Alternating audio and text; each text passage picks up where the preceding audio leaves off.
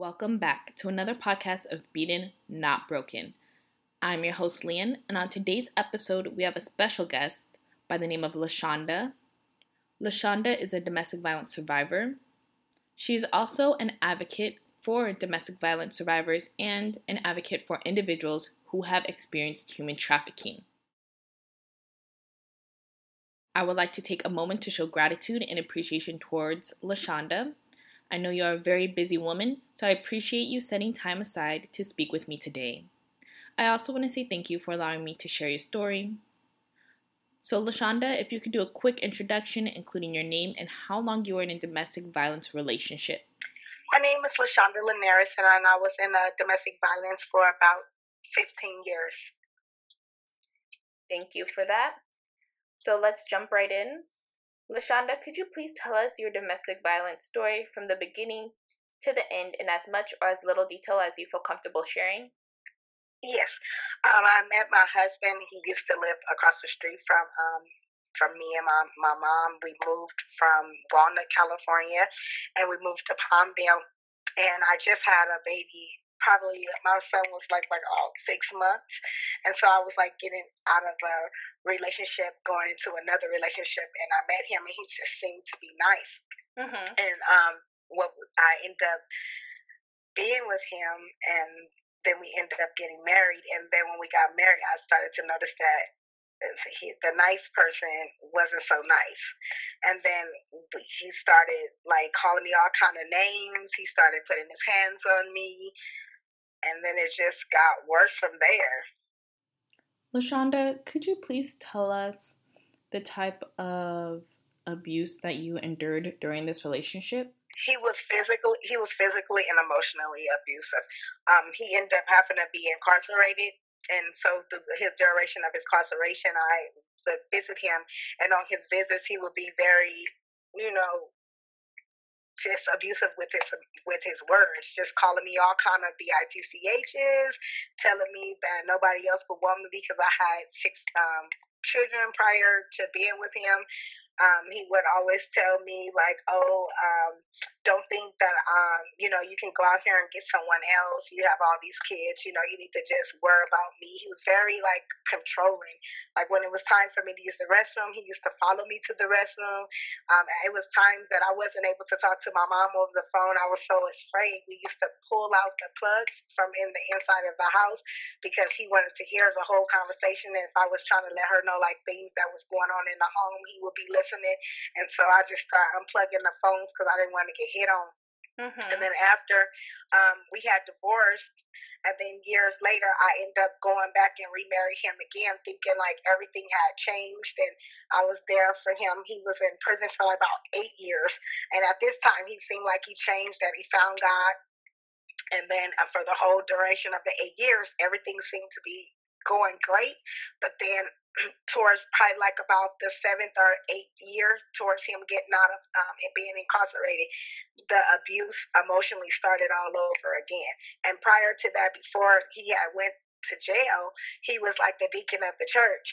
And so I was telling my pastor like how he was very controlling, and like in church he would put his hands on my leg, and then like even in church he would grab me.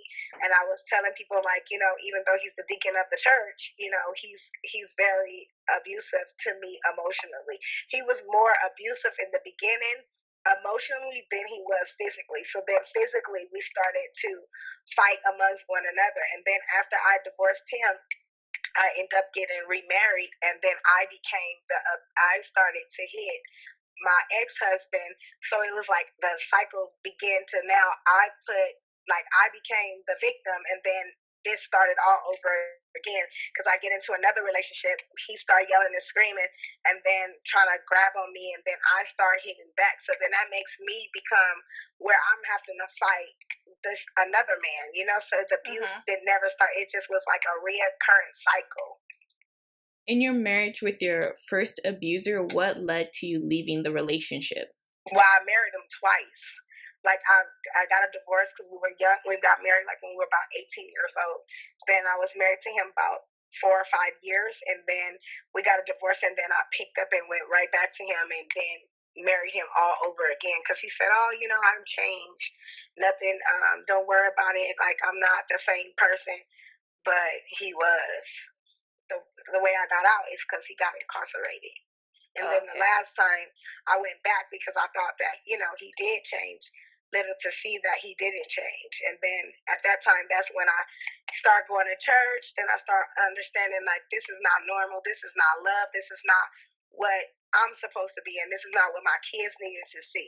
And then that's what made me get a divorce and finally leave the abuse because I woke up. I saw that, hey, this is not normal. This is not how people live. Thank you for sharing that. Is there anything else you wanted to add? No. Okay, well, I am going to steer the conversation a bit. This is the first time on podcast that we have a survivor who is an advocate for domestic violence survivors and someone who is an advocate for human trafficking. So I was wondering if you could give us a little bit of insight about what you do as a volunteer. I advocate for the women that's in the city of Hesperia, California. I have a ministry. It's called Hugs, Helping Us Grow Spiritually, as well as Hugs, Helping Us Grow Strong.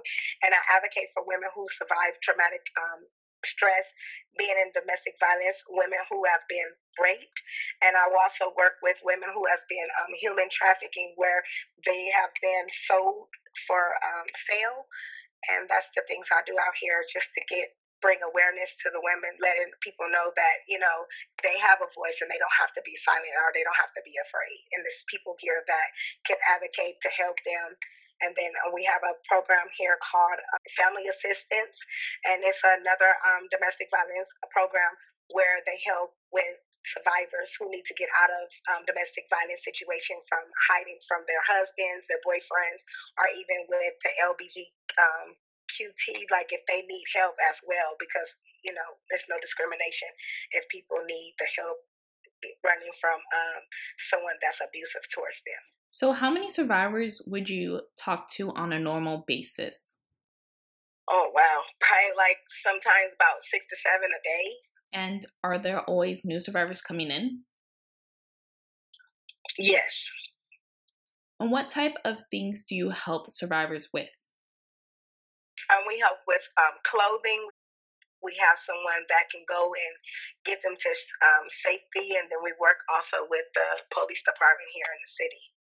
Well, I just have one more question for you, and that is, what are your next steps in the future? Right now, I'm still working with women here in the city, and now being able to become a foster advocate. So I'm going to be going into the courts, working with different teams who may have been human trafficked or who is dealing with domestic violence now. So I'm doing another training so I can be able to help the youth, because we have a lot of youth that's silent and they don't tell their stories about the domestic violence or the human trafficking that they experience. So right now I'm going to be doing that training and then being sworn in on August the 1st, so I can be a voice to those that feel like they have to be silent. Well, that is amazing. Thank you for all the volunteer work you're doing in the community. It is extremely important. And could you just take a second to rename those programs that you're working with? Yes, it's called Hugs, Helping Us Grow Spiritually, and that's on Facebook, as well as Family Assistance. And then also they have another program here called The Open Door, and that's the places in here in the city of Hesperia in Victorville, California. Once again, I just want to say thank you so much for speaking with me today. I know you're very busy and allowing me to share your story. And that concludes today's episode of Beaten, Not Broken.